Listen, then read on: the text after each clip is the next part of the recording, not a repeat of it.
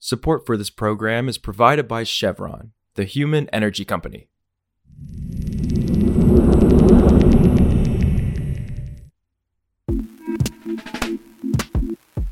This is Politico Energy. I'm Josh Siegel. The power sector fired some warning shots on Tuesday at the Environmental Protection Agency's proposed climate rule for power plants. As a reminder, that draft rule was released by EPA back in May, and it's a central piece of the Biden administration's climate agenda meant to limit how much carbon dioxide new and existing power plants can emit. The public comment period on the proposal closed on Tuesday, and it's clear that while not all utilities are preparing to bash EPA's proposal, many are saying it's potentially unlawful and requires significant changes. So today, Politico's Alex Guillen on why the U.S. utility industry says EPA's power plant rule isn't ready. It's Thursday, August 10th.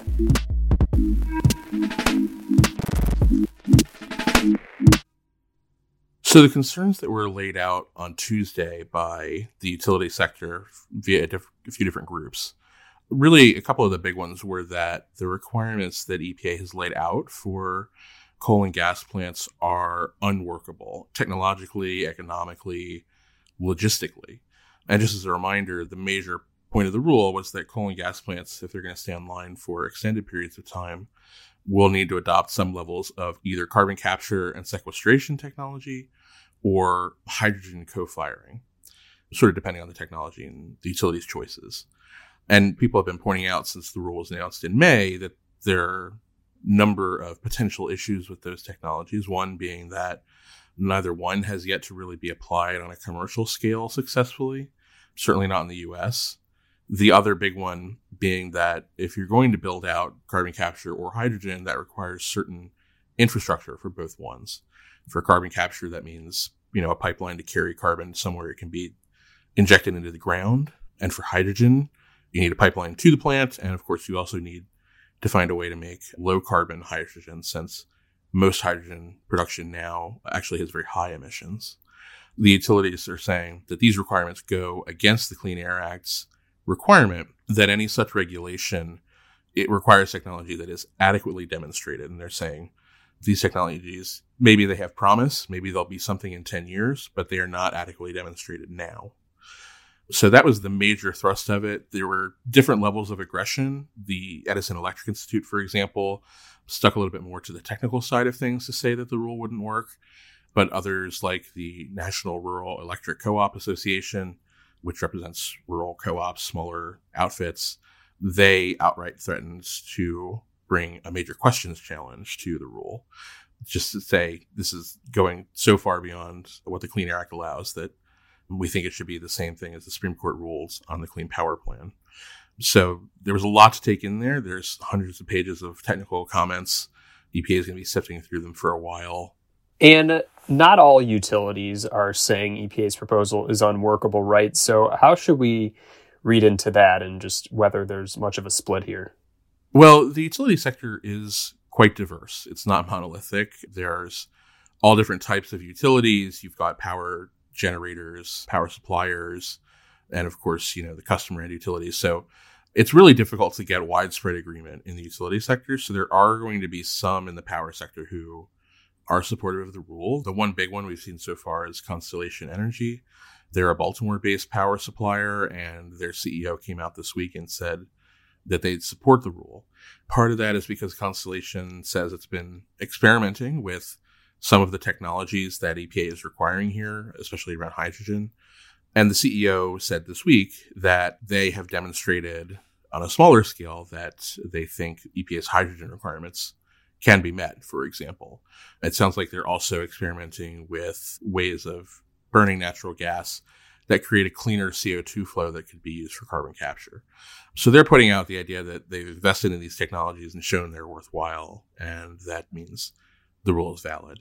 The comment period just ended on Tuesday, so a lot of the rules are a lot of the rule comments are still being posted right now. So we will see if other utilities come out in favor of the rule exactly, but it's going to be a lot for EPA to work through.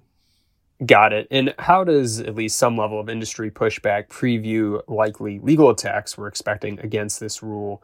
and demonstrate the challenge that EPA faces in creating a strong rule that's in line with its climate agenda, but in a way that withstands legal scrutiny. I think part of the issue here is that the Clean Air Act, when it was last updated in 1990, wasn't specifically designed with climate change in mind. And so EPA is using perhaps less than optimal tools, even as everyone acknowledges that it does face a legal requirement to regulate carbon.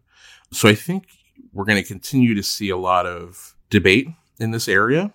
What's sort of ironic is the whole time this is happening over the past 10 years, the utility sector, in the absence of a regulation, has reduced its carbon significantly. It's actually already surpassed the requirements for 2030 under the Obama-era Clean Power Plan that was struck down by the Supreme Court.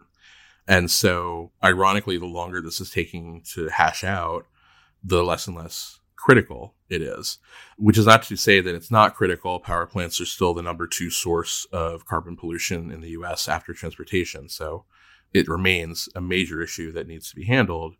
But the sector is already heading in that direction. And so whatever rule EPA ultimately does come up with certainly is going to have to complement that, but in a way that somehow fits within the Clean Air Act.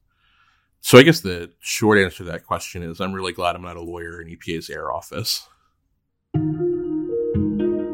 Also, President Joe Biden said on Wednesday he has already, quote, practically declared a climate emergency. But that's not actually true, since he's yet to invoke the 1976 National Emergencies Act, despite pressure from some progressives. Experts say by declaring a climate emergency and invoking this act, Biden would have a new host of powers to combat climate change as the country faces record-breaking heat and more frequent and intense floods, droughts, and wildfires. For more news on energy and the environment, subscribe to our free newsletter at politico.com/power-switch and subscribe to Politico Pro to read our morning energy newsletter. Some of the music in today's show was composed by the mysterious Breakmaster Cylinder. I'm Josh Siegel, and we'll see you back tomorrow.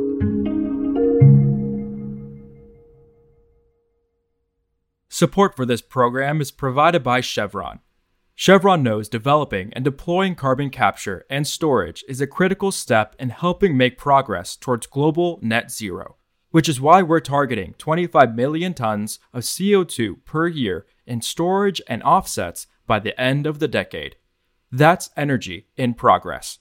Visit chevron.com/carbon capture.